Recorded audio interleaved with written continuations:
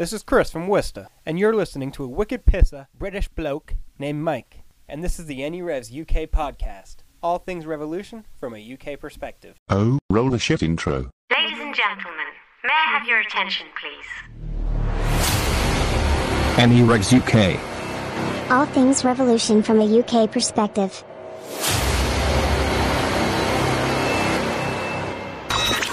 Welcome back, you turd smuggling ass munchers. Hello everybody, my name is Mike and welcome back to the AnyRevs UK podcast, all things revolution from a UK perspective. We've got quite a bit to talk about in today's episode as we have started. The season has finally begun, the 2020 season, and the New England Revolution started their season with an away game at the Olympic Stadium against Montreal Impact. In today's episode, we will be talking about that game in Montreal. I'll be talking about my initial reactions to the lineup as it was announced.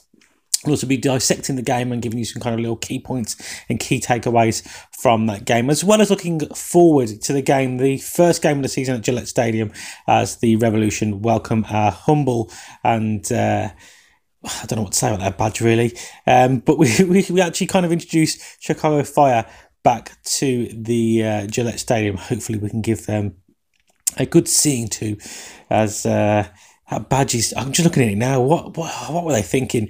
Anyway, obviously, before we start today's episode, I just want to say a massive thank you to my patrons. We're 3 patrons strong now. As I said, all the money that ever comes in from Patreon just goes directly back into the podcast, help funding against hosting costs, as well as maybe upgrading some of my kit as we go along the way. So if you do wish to contribute and just say a little thank you, it's $4 a month, but please only do so if you can afford to do so. Second of all, the sponsors of this year's podcast, MLS UK Show, have decided to put their name forward and sponsor us. So thank you to them guys. If you do wish to go and search and find out what they do, just search MLS UK Show. They've got the socials, they've got their own website. They're now on YouTube as well, so it's great. I actually prefer watching them on YouTube. It's kind of nice little, I don't know, it's just nice. It's watching a podcast live, I suppose. It just gives it something a little bit different. Although I still from time to time just listen to an episode, but I do tend to try and wait for the video to come out and watch that. It might be something I venture to in the future, who knows, but obviously I want to say a massive thank you to Elliot and Henry for putting their faith in me and sponsoring the podcast. But anyway guys, this is season 3 episode 6, so let's get right into it, shall we? So the season started, the Revolution taking on Montreal Impact at the Olympic Stadium, and yeah, what can I say? Obviously, a 2-1 loss, not the kind of way you'd want to start the season. Could I say that maybe Revolution deserves something from the game? There's part of me which is always that biased part of me that wants to say yes. And, you know, kind of when you look on, you know, I've watched the game back now. I always like to watch the game back again after I've initially watched it, purely because I think I miss things sometimes. I'm very much, when I'm watching it the first time round, I'm not, obviously I don't know what the score is. And all that kind of stuff. I don't know how the game unfolds, so I'm kind of not really taking in everything. So I always like to watch it back again to see kind of mistakes that I may have missed first time, you know, vulnerabilities, things that we did well, all that kind of good stuff as well. But I think when you look on it, I mean, they had more of the ball, but we actually created more chances. Their passing was better than ours, though. So I think on the onus of things, I think it probably was a fair result. It just goes to show that we weren't as clinical as we could have been. Although we had less of the ball, we had more opportunities to actually score from our opportunities. So we probably should have done better. Would I say a point away from that would have been a bad thing or unjust? Probably not. You know, I think that's the most we deserve. I don't think we did enough to win the match, to be brutally honest there. But I think it was, you know, there was quite a few positives and negatives to take away from the result, and that's what we're going to talk about as we dissect the game. But yeah, not really the ideal start to the season. We never really want to go into the season with a loss. But we're going to start by talking about my kind of initial reaction to the formation and lineup that was announced. Now, for me, I think the formation, I kind of think that's a given now. I don't think we're going to play too much different from that. I think we'll play possibly variations of that at time to time. I think we could move to the the diamond formation as well, which I think probably might have suited us a little bit better in this game, if I'm being perfectly honest, especially with the personnel that he named on the pitch. So I think we could possibly do the 4-4-2 diamond formation. I think that one would possibly come into play, but I do think this is predominantly the formation that we will see throughout the season. And obviously he did go with a 4-2-3-1 formation. So I'll just run through the lineup and then I'll kind of give my reactions to kind of what I thought. We start off with Matt Turner in goal, Dwan Jones at left back, Henry Kessler, Andrew Farrell, and then Brandon Bye at right back. Diego Fernandez and Scott Caldwell in that central defensive partnership. We then had Teal Bunbury starting on the left, Christian Pinnier starting on the right, Gustavo Bow in that kind of free roaming 10 spot, and Adam Buxa starting as our number 9 and our talisman. So overall, I think that kind of the back five, realistically, I kind of think that's what most people thought. Obviously, with news coming out of the camp that Alexander Butner probably wasn't going to be ready for the game, and neither was Seth. I think that was pretty much most people's given back line. I think people were hoping that Delamea might have made it in there, Butner could have made it in there, but I think most of us were settled that would have been the starting five. The thing that threw me the most was the two in front of those. Now, this is no disrespect to Diego or Scott Caldwell. I like them. I like them both as people and as soccer players. I think they both had something different. I think they're both definitely worth keeping around this season. I do think that for Diego, I'm not really too sure where we kind of see him going in the future, but I would like to see him stay in the Revolution kit and to perform in the Revolution kit. If obviously we don't kind of start going to, playing him as often as he is, I think he probably will want to leave. So I think he does just want to play soccer. So I do think we could lose him. But I don't know, we all see potential, but we do really need to start seeing him performing to the level he is. And I do think this position could be something that he does well in, to be fair. We've seen it with, I personally think Juan Agudelo started playing a lot better than what we'd seen in previous seasons when he kind of played in this deep lying kind of playmaker role, I suppose we could say, from last season. But yeah, I think Diego, this could suit him, his playing style, but I don't think having Diego and Scott Caldwell together as a partnership will ever work. I can't see how. Obviously, Diego is a more attacking minded and flair kind of player, so it's kind of good to have that there. But then to have somebody who's not defensively solid, I'm not saying Scott Caldwell is an attack-minded player at all. I think he's a good box-to-box player, and he's great to bring on to kind of see games out with Scott Caldwell. I think he's good at kind of getting the ball, running down the clock. He likes to do things, I'd say simple. I think, he likes to kind of get the ball and get it out from underneath his feet, give it to those players who can make things happen. I think that's what Scott Caldwell is really good at. I feel he has probably one of the better footballing brains on the team. I think he kind of knows. Sometimes maybe he can't always, execute perfectly kind of but you can always tell that he knows what needs to be done at certain times in a game. So I think his brain, his footballing IQ is really good, and that's why I think he's going to be a vital piece of helping the Revolution 2 team develop. I think they could utilise him in that aspect more as well. Maybe bring him into that fold, start kind of him getting him to pass on some of his wisdom to them younger players. Because I think what he has in his head could definitely help a lot of our younger up-and-coming players. But for me, I just don't think them two as a partnership. I'm not saying they can't play in that position and they shouldn't ever play in that position again for us, but I don't think they should start as a pairing because it just doesn't work. You need that defensive enforcer with them as well. I think they're two very similar players in terms of stature, not in playing style, but I think in stature, I just don't think really gave us the defensive coverage we needed in that position. So for me, that one was the shock of the whole lineup. And then I realistically, I think the four in front of those two, I think they were pretty much a given as well. I mean, I suppose Teal Bunbury was the only one that people was debating. Was it going to be Teal?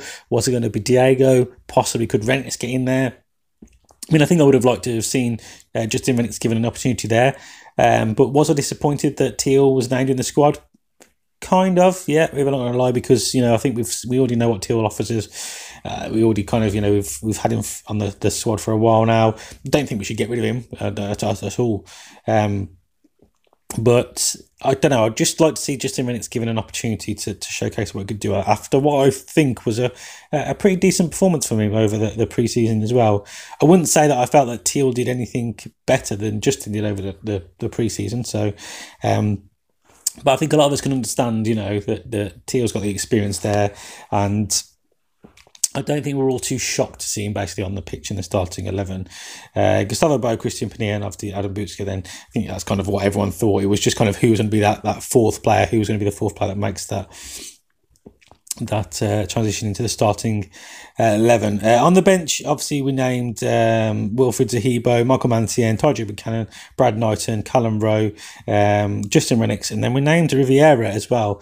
So Tico got a name on the bench, which I was really, really pleased about to see one of the youngsters made on. Obviously, I was hoping for Firmino to obviously kind of get a nod. So I think he had a really, really impressive pre-season. I feel he kind of went under the radar a little bit. But glad to see one of them get the nod on the bench. Obviously didn't make it onto the pitch. But still glad to see obviously that he's done enough obviously in Bruce's mind to make their name. Obviously we all kind of know that Firmino and Ankin weren't going to make the 11 as they were already pictured with the Revolution 2 squad, as they had a pre-season friendly as well, which we did. The Revolution 2 unfortunately did lose their pre-season game against the, I think it was the Red Bulls second string team as well, I think. But I think they are a league above us as well. So, but yeah, they went down to 3-0 on that one as well. But it's good to see again some of the first team players that them homegrown young players can look up to and see that they've transitioned into that first team now, are also being utilised in the Revolution 2 squad. I will be, just to kind of let you know guys, I will be covering the Revolution 2 games once there actually is some coverage for me to actually cover, because at the moment I'm finding it really hard to find any information out there at all in terms of even who started the game. And unless a player scores, I don't even know who's on the pitch, if I'm being perfectly honest. I'm hoping, obviously, once the season starts, because I know all the games are being shown on YouTube, that obviously I'll be able to watch them back. And then, obviously, I will do a Revolution 2 section as well. So it is coming. It's in my little plan. So, obviously, once we've got coverage and once I kind of start, obviously, being able to watch the matches and so on and so forth, I'll then obviously be including them in the podcast as well. But back to the game against, obviously, Montreal. So the kind of lineup, as I said, I wasn't really overly keen on Diego and Scott Caldwell playing there. But, I put my faith in Bruce. I thought he knew what he was doing. And, it was... I thought it was interesting, basically, kind of what his idea or thought plan was to it. And to be fair, there wasn't really that much that we could complain about in the first 13 minutes, was there? I think we started the game really, really bright. Looked to cause trouble, started to play the ball down the wings, get the ball out wide, knock it into Butska seemed to be the plan of action. Obviously, then we had Gustavo Bou kind of dropping a little bit deeper to mop up anything up that wasn't caught. But it's actually a set piece. 30 minutes on the clock, a ball came in, a short corner play from Gustavo Bou to Christian Pania. Pania into the box, looked like a very well rehearsed routine.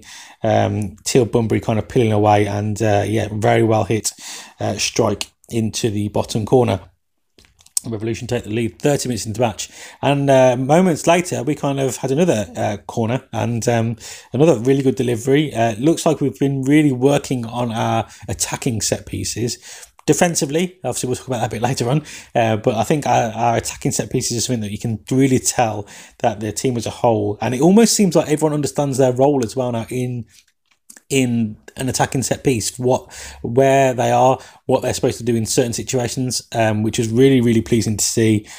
Obviously, we need to transition that now into defensively, because we are still poor at defending set pieces. After that kind of initial kind of flurry, the game kind of settled down a little bit. Both teams kind of started finding their feet again. Montreal started coming to it a little bit more, but I wouldn't say they were dominating the match at any one point in the first half. They did grab a goal on the 37th minute. Romanel Quintara, I don't know how to pronounce any other players' names, if I'm perfectly honest, and I don't even pretend to even try to. But they grabbed a goal on the 37th minute. For me, this one was, I don't know, it's just annoying. It's so annoying. The corner comes in, and to concede a set piece again, it just seems like we haven't learned And I'm not too sure what's going on there. I don't know who the defensive coordinator of the Revs is, so I do apologise for that.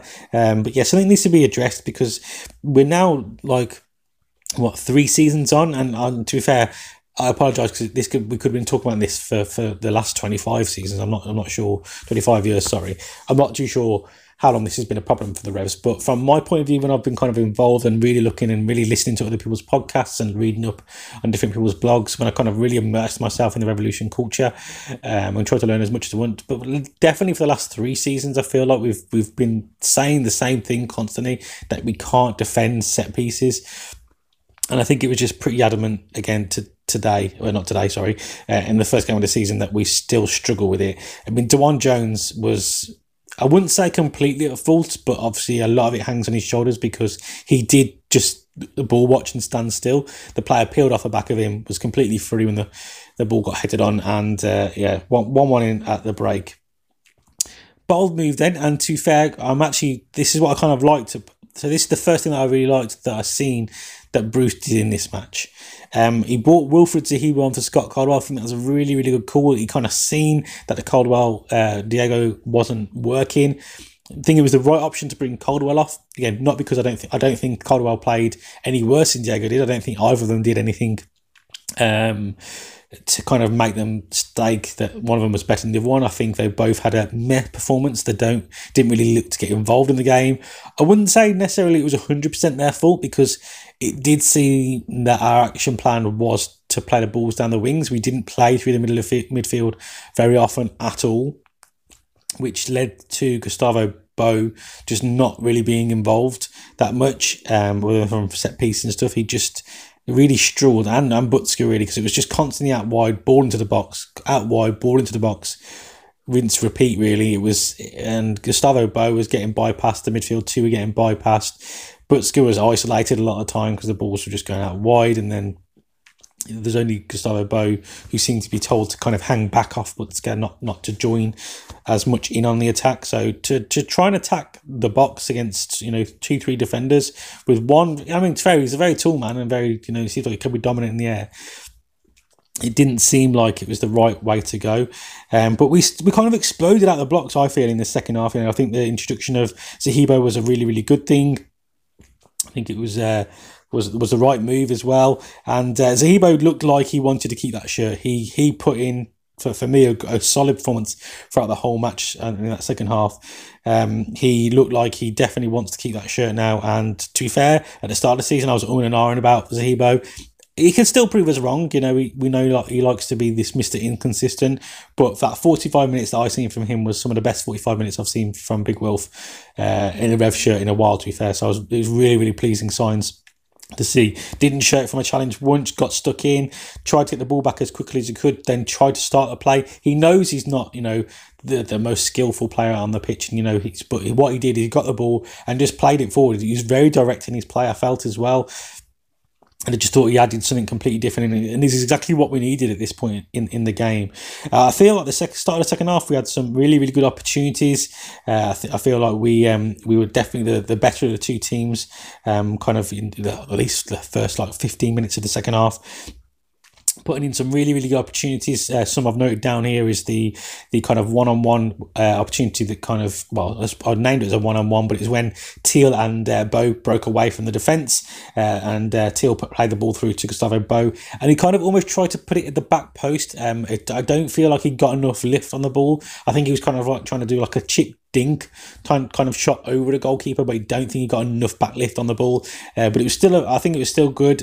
Good to see that Teal was kind of in the right mindset. He kind of let Gustavo pull away from him on the left hand side of him, and then he fed the ball through, so he kind of held onto the ball until kind of the two players came to close him down, and then released Gustavo once he had a bit more space. So that was pleasing link up play to see from me. Adam Butska finally getting involved in the game, had a really good right shotted foot from outside the box, only just, I think it was right footed anyway, just kind of dragging just wide of the goalkeeper's left hand side. Well, he's the right hand side if you're looking at it, his left hand side post.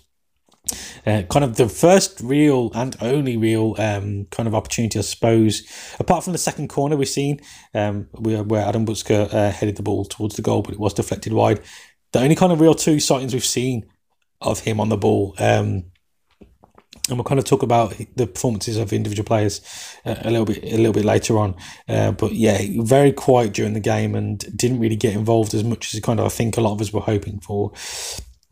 The weirdest thing then, after kind of, being... well, this happened before then because Teal was already on the pitch. So in the 16th minute, obviously we took Teal Bunbury off the pitch. And this kind of led to what I would say the demise of the whole game for me, personally, if I'm going to be honest. Taking off Teal Bunbury, I don't understand. I mean, as I said, I wouldn't have named him in my starting 11, if I'm perfectly honest. But I do feel at that time on the pitch, he was one of our better players, if not the best player on the pitch for us. He was trying things. He was everywhere. And yeah, I feel like he was the one trying to make stuff happen. Then to bring him off and bring on a defensive player in Michael Mancienne, I didn't really understand the thought process at the time. I didn't really get what we were trying to achieve here. I was like, okay, it's only 66 minutes into the game. It's 1-1. What are we trying to achieve here? It looks like we're trying to shut up shop and just defend a 1-1 draw. And considering we were just coming off one of our more dominant spells with the ball, I didn't understand Bruce's logic in this one.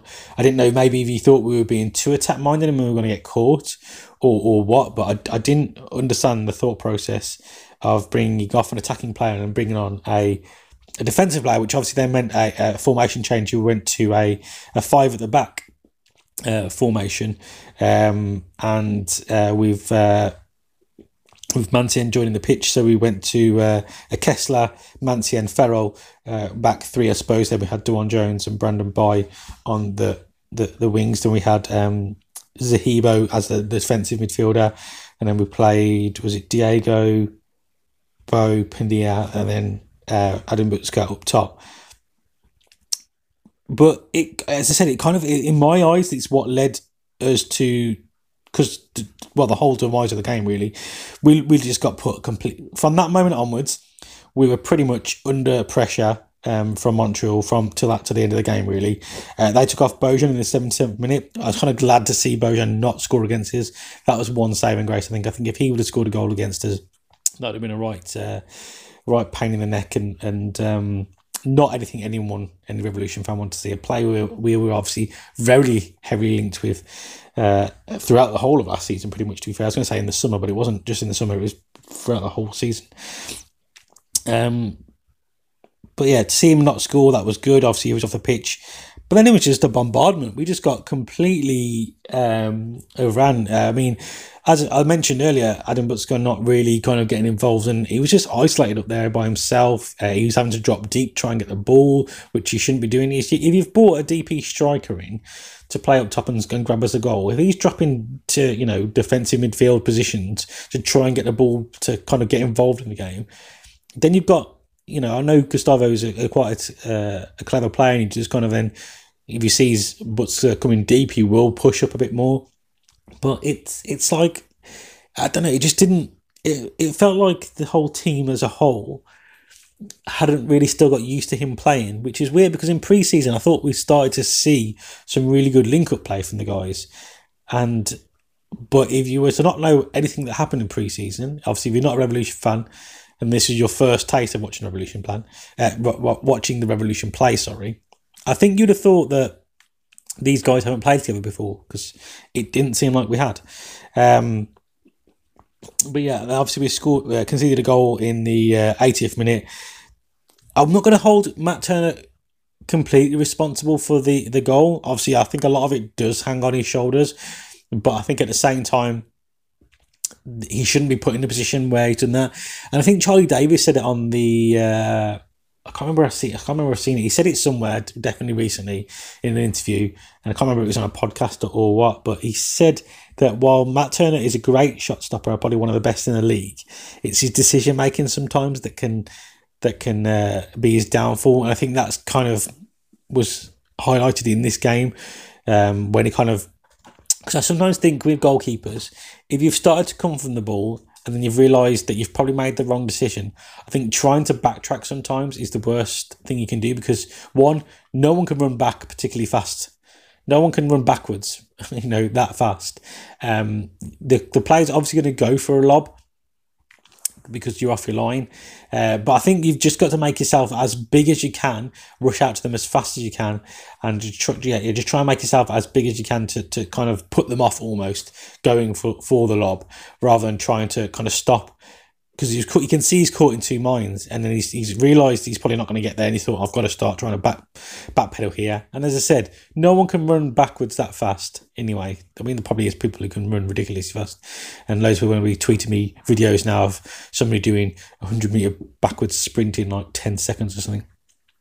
But, it's... you can tell that that's kind of something that Matt Turner needs to work on. Other than that, I do think Turner had a good game. Obviously, he kind of put his whole body on the line at one point, and we, reports now that he might even make the game against Chicago, which would be should be a massive blow to us. But I do think that he's got to hold his hands up on that one and take that one on the chin and just learn from it. Hopefully, he will learn to just do better in those situations. But again, as I said, from a defensive point of view, it's he probably shouldn't be put in them situations where he's having to kind of almost sprint out and close a player down, because that's not really his job as a goalkeeper. Obviously, that is the last thing he should be doing. And obviously, he got it wrong on this occasion, so it was unfortunate. And then the game kind of just petered out, really. I don't really feel like we tried to get the game back. I think probably we did have more of the ball after that point, but you could see that Montreal had done what they needed to do. They were pretty. This is what made me feel really bad about the whole situation at the end of it, and especially watching it back for a second time. Obviously, we brought on Taijo Buchanan for Dwan Jones in the 83rd minute, which I was pleased again to see one of the kind of younger lads getting on the pitch, and I think he had a decent opportunity. Nearly grabbed as a point. But if I'm being perfectly honest, other than that, Taijo Buchanan kind of headed onto the post. I feel like we did have a lot of the ball and we kind of were attacking. But if watching it back a second time, other than the Taijo Buchanan header, we didn't really do anything again with the ball. And Montreal looked very, very happy and not remotely scared about defending for the last kind of 10, 12 minutes, or however long it was. They were more than happy to sit back and just defend that lead out there, because I almost felt that they thought that we couldn't offer anything going forward, because it's not like they were scared of Butska. They might have been before the start of the game, but after seeing the performance throughout the game, they're probably like, you know what, they're not offering anything. So it was disappointing that we seem to miss Carlos Gil so much, we've got two of our star players on the pitch, and invigorated Christian Panier as well, and a very motivated Till Bunbury, it seems, but yet we still didn't offer that much, and didn't really put them under that much of a threat towards the end of the game when we really need to try and grab at least a point from the game. So still a lot of work to be done. I'll kind of talk about each player individually now, and then we'll kind of then move on to the Chicago Fire game. So starting goal, Matt Turner. I think he had an okay game, not one of his best in the Revolution. Did pull off some good saves though. Obviously the one where he kind of broke his knee to try and save the ball. Thank you, Matt, for that. But obviously, as I said, he was kind of very accountable for the goal we did concede in the 80th minute. But other than that, I don't think Matt Turner, to be fair, had a bad game. And obviously, if he is a doubt for the game against Chicago Fire, which I believe he is. He's on the questionable list. It is going to be a big blow to us, but I actually am very glad, and it wouldn't worry me too much because I think Brad Norton is a great goalkeeper. Dwan Jones didn't probably have his best game at left back, especially. I'm not too sure how to feel about Dwan Jones with this game, because I think maybe I was hedging a lot of kind of stuff onto him because of how well he performed last season. I kind of thought he would just kick on from there and continue that thing. We all know he's not a left back by trade, and he just filled in that gap last season because we needed to. And as I said, I think he's one of them type of players that will just give his all in whatever you ask him to do. I think he'll, as I said before, I think he'll play in goal if you literally asked him to do so, and he's still putting a good shift for you. So I can't really moan about him too much, but I would say it wasn't one of his better games there. He didn't seem to be as defensively good as he was last season, and he wasn't really getting involved with, I don't know, obviously he could have been told not to, but he definitely wasn't getting involved in the attacking third as much as he did last season either. Standout performer in the back line for me, Henry Kessler. Put in some situations, again, for a rookie, he shouldn't really be put in them situations, but I felt he dealt with the whole situation really, really well. There was a few times when he kind of came through and it was just almost him one-on-one with the player, and he didn't look to phase him. He did pretty much most things right, where he was trying to drive players out wide, away from the goal, which is exactly what you're taught to do as a defender. I think there's a lot of time when he did a lot of mopping up at the back as well. Didn't seem to phase him when the ball got played out to him short from the goalkeeper, even at times when he was put under a bit of pressure. And I think he had a really, really good debut for the Revolution, especially for a player, who's literally just joined us, and it is his rookie season after all. I think you've got to give a lot of the credit to Henry himself for the kind of way he handled himself on the pitch, but also to the coaching staff and Bruce for actually, giving him the opportunity to play there, because to be fair, I think I don't know what else we could have done. I mean, Mancienne did come on, so maybe he could have lasted, the 90, but who knows? But to, put the faith in the youngster and give him the opportunity was, you definitely going to take your hat off to that. Andrew Farrell had an okay game, to be fair. Again, last season he played really well, and I think we were kind of coming off the back of that. Haven't really seen him perform that well in pre-season either. Hopefully we want to revert back to, was it 2015 Andrew Farrell centre-back experiment we tried when, was it 2015 or 16, I can't remember, when we tried to Andrew Farrell as a centre-back, and it really didn't work. But obviously off the back of last season, I think a lot of people's Andrew Farrell's stock had definitely gone up a little bit, in the opinion of the Revolution fans, as a centre-back, because to be fair, I think he had a really solid performance as a centre-back last season. Didn't start off that brilliant this season. I wouldn't say he was terrible, but he was nowhere near the standard that we've seen him last season, and nowhere near the standard we need him to be. Brandon Boy, now I've seen a lot of different reports on Brandon Boy. Some people have given him a really high rating. For me, I don't know with Brandon. I'm still a bit undecided. He's still, at the end of the day, he's 24 now. He played there the whole of last season. I don't know. I think I'm starting to maybe expect a little bit more from him now. This is his third season of the Revolution. Fair enough, the first season was his rookie season, but 24 years of age, played the whole of last season at right back. Just sometimes his understanding of the game just seems to be off. Saying that though, his recovery on a lot of things is really, really good. But to me, when you're seeing a player doing a lot of recovery work, and he does it really, really well, also says to me that his positioning is not good, because he's constantly having to recover. Sometimes, obviously, it's not his fault. He's having to recover for other people's mistakes. But a lot of the time, I'm thinking, great that you've done that, but why was you in the position where you had to kind of recover from that situation? It was kind of, that must have meant you was out of position to begin with if you had to then, be caught. So I, for one, in that match wasn't wowed by him. I don't think he's really hindered his opportunity there. Dwan Jones is possibly one we could try out there, or maybe Farrell back to right back as well. But I don't think it was a great performance from him, but I also don't think it was a terrible performance. That makes sense.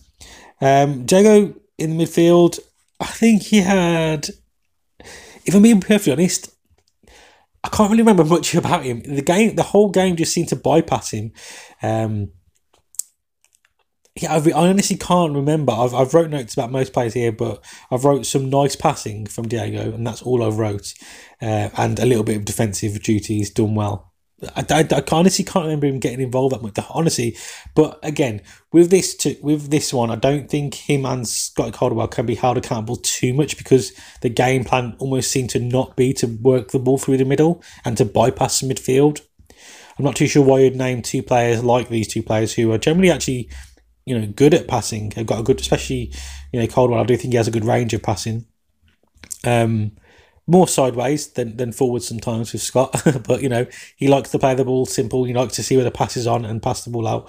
But for me, I think if it was, going to do that, then I don't know why we didn't start Sahibo there and just have a big defensive unit in play where we weren't going to utilise them for passing. It's kind of maybe why he didn't play Callum there, but I'm not too sure. I don't really understand the thought process, but I can't really give Diego that much of a good mark or a bad mark because I don't think he did anything wrong, really, but I also don't think he did anything well because he didn't really have that much opportunity to kind of showcase it, if I'm being perfectly honest. I mean, I think his pass success rate was 90% though, so when he did have the ball, his distribution was good. So I suppose there was that, and I think he did have, was it 40 plus passes?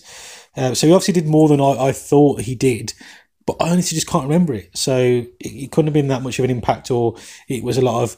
But sometimes that's good. Unsung heroes sometimes can be great if he's got 90% pass succession rate from 45 passes. That is a really good stat to have.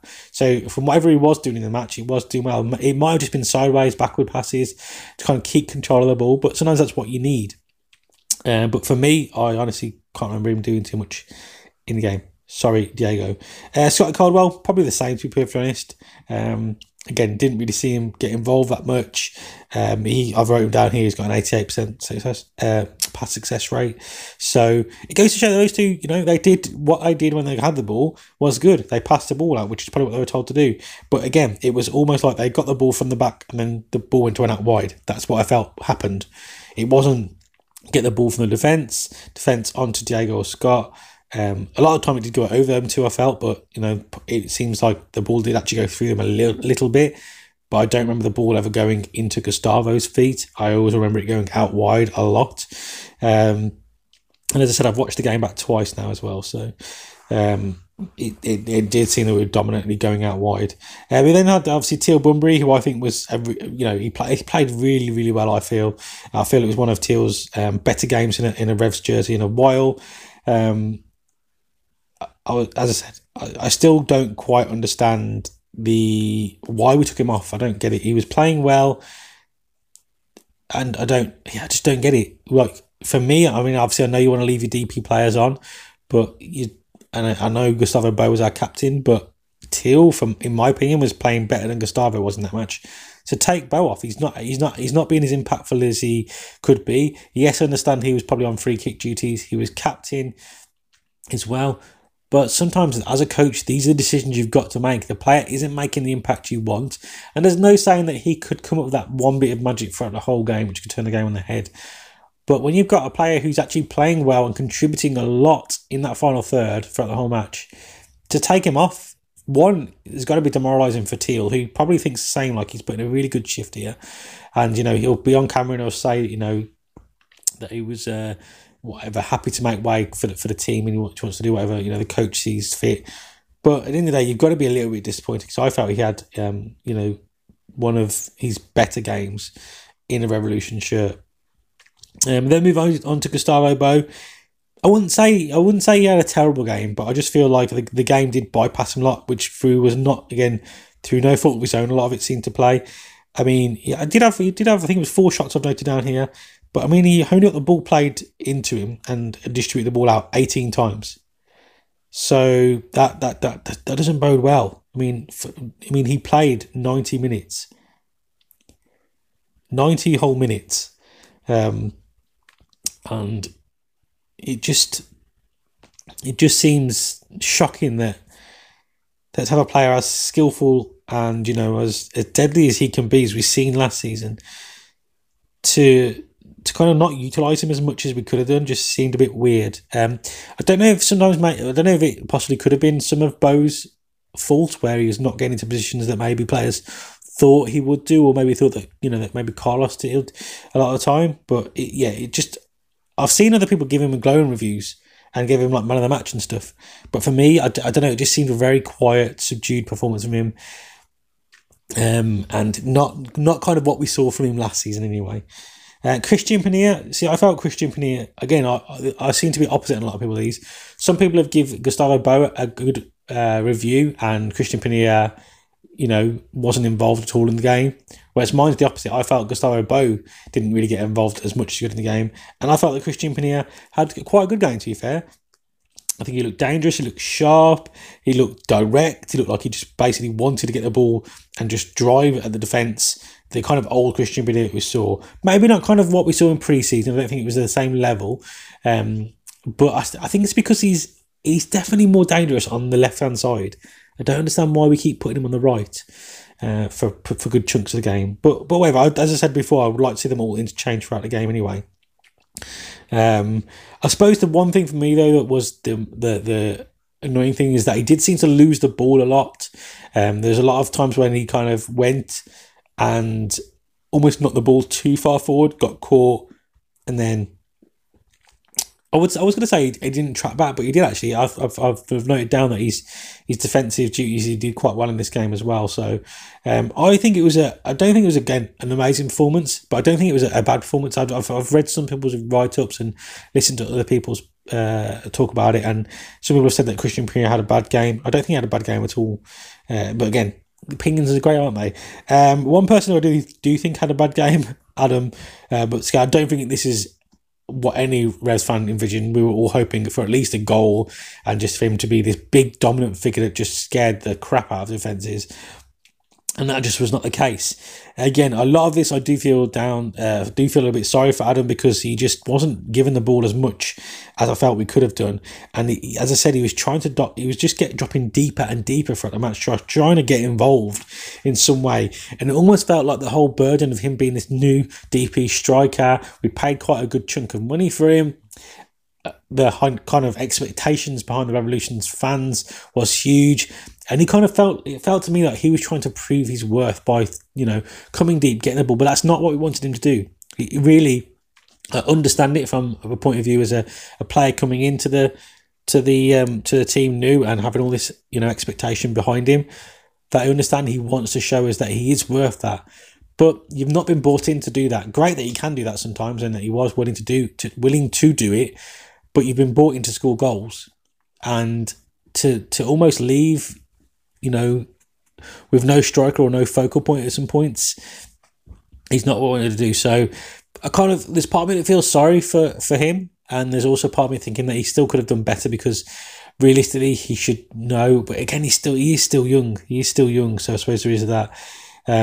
There's part of me thinking that maybe he should have known that he should have just stayed up front, not dropped as deep. But he's 23 years of age. He's still got a load of time to kind of grow as a player and kind of learn the playing style. But I kind of know that it will come good. It's just we've got to give him a little bit more time. And so not the best start for the Revolution. Not the worst start either. It was good that we just didn't get turned over. And as I said, I do feel the kind of last 10-15 minutes of the game, we did look like we were trying, but also trying with no conviction. And I don't think the formation change helped that from Bruce. If I've got to be fair, and I tweeted this out after the game as well, and my opinion still hasn't changed after rewatching the game, that I feel that this loss is predominantly on Bruce. I don't really feel like you can blame the 11 that was left on the pitch, because especially towards the end, you could see we were trying stuff, but I don't think our formation just lent us to that. Supposedly it was so that we had more, the wing backs could attack more, so we did have more attacking players, but I feel like it just left us with an abundance of players out wide, because it still felt like we weren't having players in the box. It still felt like we just had like 4 players out wide now, and still only 1 or 2, 3 players at the most in the box. It wasn't like we were having 5 players in the box as 1 player was out wide still.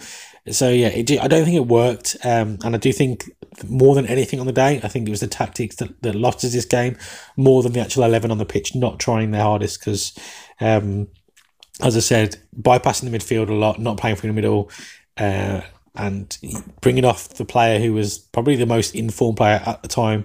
It was a whole catastrophic mess, I feel, from a tactical point of view. But we wash our hands of that match now. It's happened. We've lost the first game of this season. We can all go on and cry about it if we want and think this is it. We knew this was going to happen. The Revolution are rubbish. Will never be good. Or we could sit that around and go, look, there is a lot of positives to take away from this. There is a good handful of negatives as well to take away from this. But without us believing in the team and showing our support, be it at the game, obviously, which I would love to attend one day. albeit from afar, and just give it your all and posting about the Revolution as much as you can on social and trying to build the fan base for that. Then we could continue to mope in it, but we're not going to, are we? We're not going to. We're not going to take this lying down. This season has begun. It's not begun the way we wanted to, but we've got Chicago Fire coming to Gillette Stadium. We need to win all of our home games. We need to make that a fortress, which is hard. I understand it is hard because it is a huge stadium and we don't even fill it anywhere near the capacity. Even if we were to sell out at the lower tiers and stuff, I still feel it'd be hard to kind of make that place rocking because it still looks half empty, doesn't it? It still looks half empty. Even if we fill and sell out a game, it still looks half empty. But yeah, obviously not really much we can do at that moment. But I just feel like we need to get behind the boys more than ever.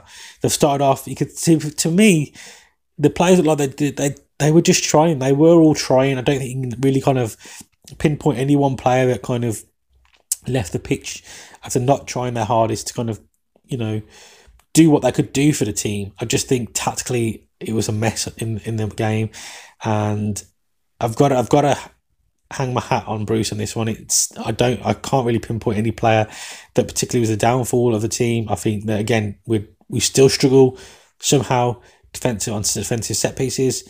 I don't understand why when you're trying to slowly starting to come back into the game, you go defensive mode all of a sudden. And I don't care what you say, but going to 5 at the back, some people are saying it wasn't 5, it was 3. It wasn't 3 at the back. It was 3 centre defensive players, but then you still had 2 wing backs. And why have 2 wing backs when you've already got 2 wide players anyway? I just don't understand the logic behind it, and I still can't understand it now. And it's getting me more and more aggravated the more I think about it, because I just do not understand the thought process behind it. But it's done. We've lost the game. We'll take it on the chin like men. We go again against Gillette Stadium. Against Gillette Stadium, that'll be an interesting match against Chicago Fire at Gillette Stadium. We don't edit much stuff out of this podcast, by the way, guys. We don't edit much stuff. If you're expecting this high quality professional podcast, then you're definitely in the wrong place. This is just one Brit sitting down and rambling into a microphone. That's basically all this is. But yeah, that's pretty much my thoughts on the game. I don't think there's much more else I can really add to it. It was disappointing. But, we go again. We've got Chicago Fire at Gillette Stadium.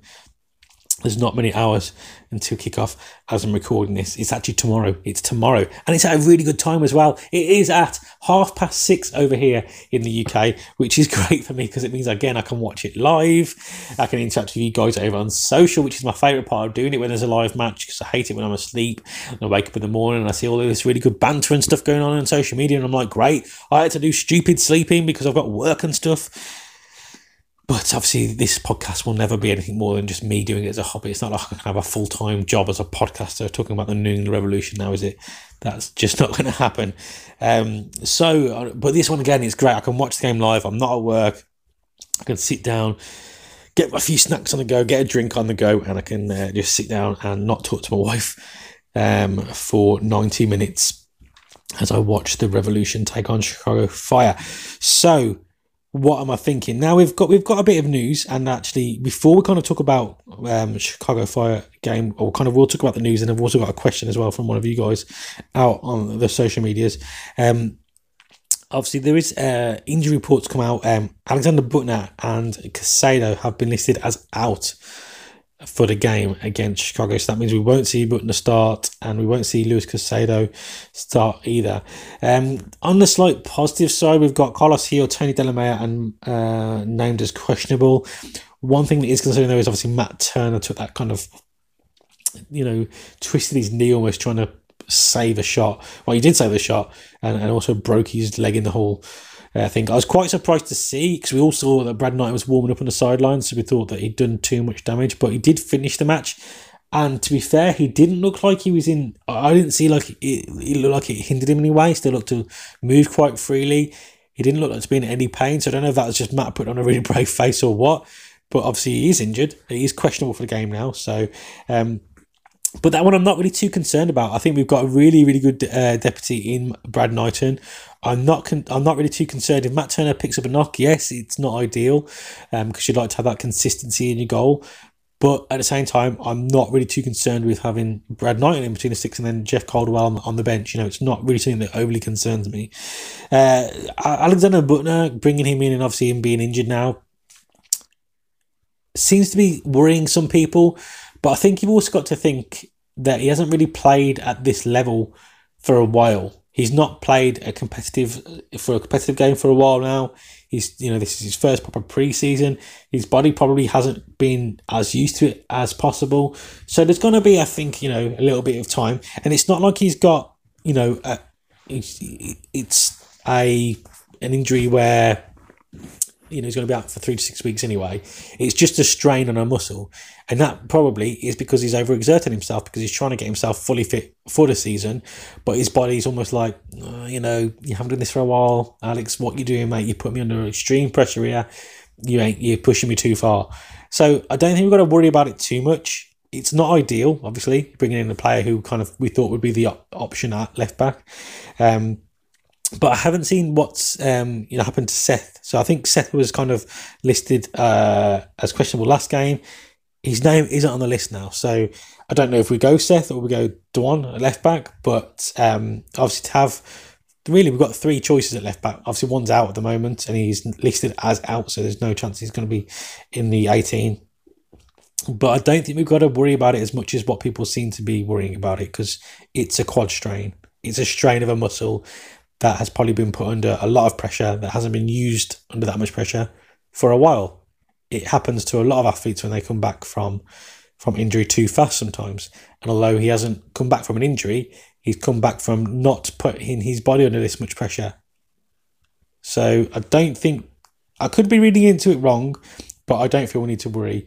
Obviously, Casados is a knee irritation. So again, nothing to worry about. It's not like this is something that happened last season with him.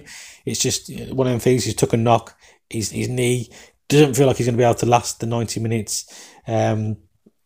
Probably the physios have assessed it and thought, if you try and rush him back now, then it could be something that impacts him later on or could get worse. So they've probably listed him out more of a precaution than anything else. Obviously, Carlos Hill was a foot irritation. Delamea is named as questionable, so that's good. And obviously Turner we know about as well. So while it's not ideal, because if you think about it, we'd like to have Matt Turner in the team, we'd like to have Delamea, we'd like to have Carlos Hill, Casado and Butner. They're all starters. If you were to name obviously we don't really know about Alexander Butner so far, but I suppose if you ask many Revolution fans for what your 11 would be, it probably would be Matt Turner, Alexander Butner, Delamea, Henry Kessler, Andrew Fowle, Brandon Bye, Dwan Jones, somebody out there in that right back position. You then got Luis Casado, Big Wilf. You've then got Christian Pania, Carlos Hill, Gustavo Bo, and Alexander Butner. So all of them players, I imagine, maybe not Butner, questionable marks over Delamea, would make most people's 11 of the Revolution. So that in mind, yes, it doesn't sound great, but I don't think people need to make it any bigger of a deal than it is, because we don't know a lot of the facts. There's a lot of speculation out there, but yeah, calm down. It's a long season. We don't want to rush these players back and then get, Carlos comes back and something happens in the first kind of few minutes of the game. We have to sub him off, and then something worse has happened to his foot because we've kind of put him under pressure to come back. Other than that, I will talk about my predictions for the Revolution game, obviously, as we do head off towards, we're not heading anywhere, are we? Well, I suppose we are heading, because no one lives at Gillette Stadium now, do they? It's not like the players live at Gillette Stadium. Although, to be fair, this is what happens in this podcast. There's pictures from that training facility. They do spend a lot of time there, which I think is great. See, this is the whole, why I think this training facility is really good, because they do spend a lot of time together. And yeah, it just looks really good, and I think it's great for the players to kind of have somewhere to call their home, really, or home from home. That's ours. That is our training facility. It's not it's no one else. It's not one we're borrowing. It's our training facility, and the players just look like they're actually really, loving it. That obviously they've got their own barbers there and everything, man. I mean, why would you not want to spend as much time as you possibly could there? And I do apologise already, guys, because we are already about 50 odd minutes into the podcast. So if you've lasted this far, then thank you, and just comment to me over on Twitter the word pizza. Then that would be amazing. So let me know that you have listened this far. But yeah, one question so far from you guys over on social media. So Alex is an absolute legend, and somebody I happily call a friend of mine as well now. He's just such a nice guy, such a humble guy, and Alex Welsh, I'm sure a lot of you know him. He's a lad who supports most of the Boston-based teams, even though he doesn't live in Boston as well. Doesn't live, quite as far as me. But yeah, doesn't live in Boston. I think he lives in. Oh God, I'm going to pronounce this wrong now, isn't it? Is it Fredericksburg? I don't know. I'm terrible with pronunciations. But yeah, doesn't live in Massachusetts, Boston, or anything like that. But yeah, he's a massive kind of mostly Boston sports fan, as well as Celtic. But we'll let him off with that one. But yeah, such a nice guy. Got a lot of time for him, and happily to call him a friend that I've definitely made from supporting the Revolution. He asked, do you think we would benefit more from bringing in a $300-400 level centre back or a defensive midfielder at this point? Now, I do think that if Kessler hadn't played so well in the first game, I probably would have definitely been screaming for a defender, because obviously we lost Kamara. But I think Kessler kind of filled that void now, and I think we've got quite a good talented bunch of defenders in the Revolution 2 camp as well, especially Nicholas Woodruff. Defensive midfielder wise, I do think they're both still positions we do still need strength at. I think we need experience and that in them kind of roles. But I think defensively now, if Delamay comes back strong, we've got Andrew Farrell, if he can play to the level that he played last season, Kessler. I think that's 3 solid centre-backs for the season. To have one more would be nice. To have one more, big kind of centre-back there would be nice. But I do feel that while we have a lot of midfielders, realistically, I do feel we only have Zahibo and Caicedo that are natural defensive midfielders, if you kind of get what I'm saying. Callum Rowe is in a defensive midfielder. Diego Fundunga is in a defensive midfielder. Scotty Caldwell is just more like your natural central midfielder. He's just a box-to-box guy. I wouldn't say his strengths lie in his defensive work or his attacking work either. I think he's just a well-balanced midfielder.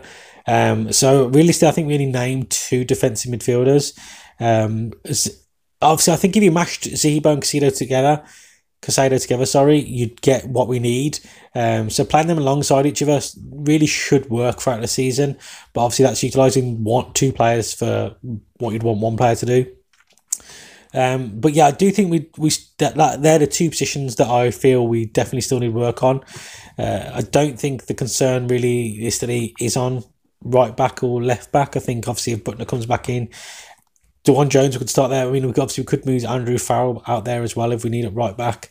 If Brandon Boy really starts not to work out, I think left back we're good. Centre back, yes, one more, and yeah, central defensive midfielder. I think we've got an abundance of midfield players, but they're more attacking midfield players than anything. So yeah, I think you're probably right. I do think we benefit still from bringing in anyone. I don't think we can. I think obviously I'm pretty certain the window's closed. So I think it is only 3 transfers, is it now, that we can do? Obviously I did see that weird report that Benny has stated something that he did train with the Revolution camp out in Portland. So I don't know if there's any truth behind these reports or what's happening with that. But is that a player we want back in the Revolution shirt, 34 years of age now? Is it offering him a 1-season contract and he is used as a squad piece? For me, I don't know how I feel about it. I don't know what he brings to the squad that maybe we've already got. What extra does he bring to the squad that we haven't already got on the team? So I don't know if it's the right move, if I'm perfectly honest, but at the same time, I'm not 100% against it, but I do think there's probably better options out there for us. But obviously, thank you to Alex for the question, because the whole reason I do this podcast is to get you guys involved more. So if you do have any questions, then please just contact me any social form you've got that you know. Follow me on Instagram or on Twitter, and just send me a question. You don't have to wait for me to ask. Just send me a question at any point. If you could use the hashtag AnyRevsUK, then that makes it a little bit easier for me to find questions. But yeah, just ask me a question. I screenshot them and I kind of answer them in the podcast. So, but we will now that's good speaking. We now will move on. See, professional people would have edited that bit out. Not us. No, not me. We will move on to talking about the game in Chicago. And I do apologise, guys, because I know I talk fast. I know sometimes it's hard to understand my English accent anyway. And then I talk fast, which doesn't help anyone, does it? But yeah, tomorrow, Chicago Fire come to Gillette Stadium for the first home game of the season. And yeah, this is big. One, because it's the first home game of the season, and two, because it's against Chicago Fire with that ugly aspect. Oh, seriously, I mean, I've got to stop looking at it. It is disgusting. I mean, what? It's still not as bad as that Leeds badge, but oh my God, what were they thinking? Anyway, predictions for the lineup of the game, and we'll talk about scores as well. So I'm going to go for predictions. I'll do what I did last time. I'll go for predictions of what I'd like to see, and then I'll go for predictions of what I think we will see on the pitch. So this is going off the fact that the questionable people, I think majority of them will be fully fit or at least in the 18 for the game. I'm going to go for, I think Matt Turner will pull through for some reason. We'll go with Turner in goal. We'll start, I think I'm going to have to start Jones at left back again. Actually, defensive, the back five is the same. Back five is the same as we started against Montreal. In midfield, I think we just go Zahibo and Diego. Front three in front of him is the same. Well, the rest of the team is the same. Basically, I'd just swap Scotty Caldwell out and I'd put in Wilfried Zahibo. I think that's kind of what I'd like to see. I don't think it's worth risking Carlos from the start. I think, obviously, if we can get him on the bench to come on for the last kind of 20 minutes, that would be good. I don't think we start him though. Same with Delamea. Don't start him. Have him on the bench if we are falling to pieces. But I think we kind of just really, yeah, I think, this is again just all off the top of my head. I think if we just swap out Scott for Wilf, I think I'd be happy with that 11. As I said, I maybe possibly think maybe starting Seth at left back, but I'm not sure. Actually, no, I'd say so. Turner in goal. Dwan Jones, Henry Kessler, Andrew Farrell, Brandon Bai, Diego Fundunguez, Big Wilf, left hand side of midfield, Christian Pinilla, Gustavo Bo, right side of midfield, Teal Bunbury, and then Adam Butska up top. Buksa. I don't know how you pronounce his name still. This is awful. What I think we'll line up with, though, is, to be fair, I don't think I'm probably going to be that far different on this one. I do think, obviously, goalkeeper one is quite hard to call. So it will either be, obviously, Brad or Matt. I think Matt, if he's fully fit, if not, it'll be Brad. Again, perfectly honest, I'm not too bothered which one of those it is. I'd prefer it to be Matt, but if it's Brad, it's Brad. I'm more than happy to have Brad as our backup goalkeeper. I think he will go with Seth at left back if the option is there. I think then it'll be the same back three remaining. It'll be Kessler, Farrell and Bai. In midfield, I think he'll go with Wilf and Callum Rowe. I think that's what he'll start with. And then I think he'll start Teal Bunbury on the left for some reason. Gustavo Bo on the in the number 10 slot again. I think he'll drop Christian Pinilla, if I'm being perfectly honest. I think he will drop Christian Pinilla, and I think he'll start Tyjo Buchanan there. And then I think he'll start up top with the man Adam Butska. I think I say it wrong, because I think I always say bus, and it's not, it's Buksa. But yeah, apologise, Adam, even though you're not going to listen to this podcast. But yeah, that's what I kind of think, Bruce. So I think Bruce will change the midfield partnership. I think he'll go Big Wilf and Rowe, and I think he'll play Tyjo Buchanan in place of Christian Pinilla, and maybe Seth at left back, because I'm pretty certain he's fit. I can't see anywhere that he's not fit. And he's not on the list, so I think he must be fully fit and ready to go. predictions of the scoreline. Now, it's always hard for me to predict. I wouldn't predict a Revolution loss here anyway, but obviously throughout the season, there are probably going to be times where I think we are going to lose a match. I always hate saying that the Revolution are going to lose a match, so I very rarely ever do. Even when I think, with all good knowledge, that we're probably going to lose this game, I'll still predict a draw, probably the worst case scenario, because I just hate saying the Revolution will lose. Sorry, that's going to be taken out of context. I hate saying that the Revolution will lose. Why would I hate saying the Revolution will win? But yeah, Chicago Fire coming to Gillette Stadium. I think we'll have more enough about ourselves to kind of get the job done. Bay lost their first game of the season as well. I am going for a 2-0. I think we'll get a clean sheet on this one. 2-0 victory to the Revolution.